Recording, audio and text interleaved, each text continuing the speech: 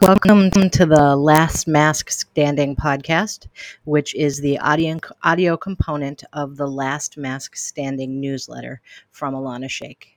This is the June 28th newsletter, and the title is It Just Keeps Coming. In the last 2 days, two good friends have been diagnosed with COVID. Sunday and Monday, two texted pictures of rat sticks, first infection for both of them, and they're both swinging back and forth between blasé and entirely panicked. I have a whole set of recommendations at this point. Any drugs you can take for a cold, you can take for COVID. Hydrate, hydrate, hydrate. Do not try to work through your COVID. It's my personal opinion that not resting during your infection increases your risk of long COVID. So tell your boss you're sick and your brain fog is severe and you'll be unavailable, and then stay in bed and sleep as much as you can. You may want to prop yourself up on pillows to sleep.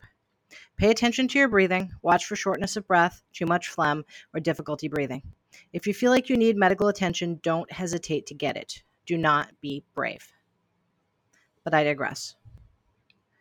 2 days, two friends, two sets of two lines. And that's just my close circle. In the last month, so many more than two friends have been infected. My careful friends are finally getting COVID, like my elderly mom's elderly friends who are seeing it rip through their social circle after an ill-advised wedding event. My careless yet lucky friends are finally running out of luck. And my most vulnerable friends are facing their second or third infections. I tell my careful friends this: you did a really good job avoiding COVID for so long. It feels like you were so careful and it was all for nothing, but that's not true.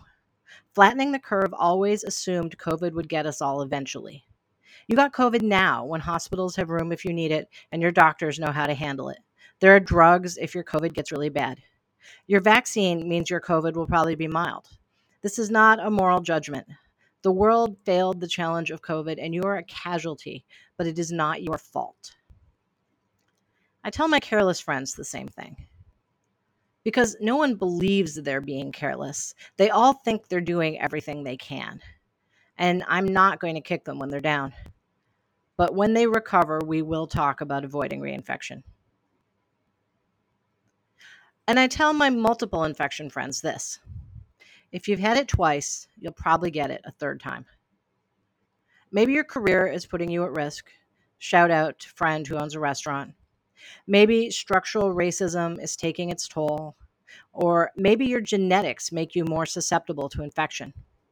Whatever the reason, you need to be aware that your risk of infection is higher than average. Take as many individual precautions as you can. Make sure your health insurance is good. Consider changing jobs to one with less public contact. Find masks that you like and wear them. Take care of your health as well as possible so you minimize your comorbidities. Get vaccine boosters every time you're eligible. I've noticed this. A lot of the careful people were starting to believe they'd found their system and they'd never get COVID. They were still taking care, but it was pro forma. On some level, they thought maybe they were immune. Same with the careless people. They figured if they hadn't had COVID by now, they never would. The multiple infection folks, though, are just depressed. They know what this means. COVID is one more fact of their lives now. And COVID is a fact of everyone's life. It's still there for all of us, no matter how hard we try to avoid it.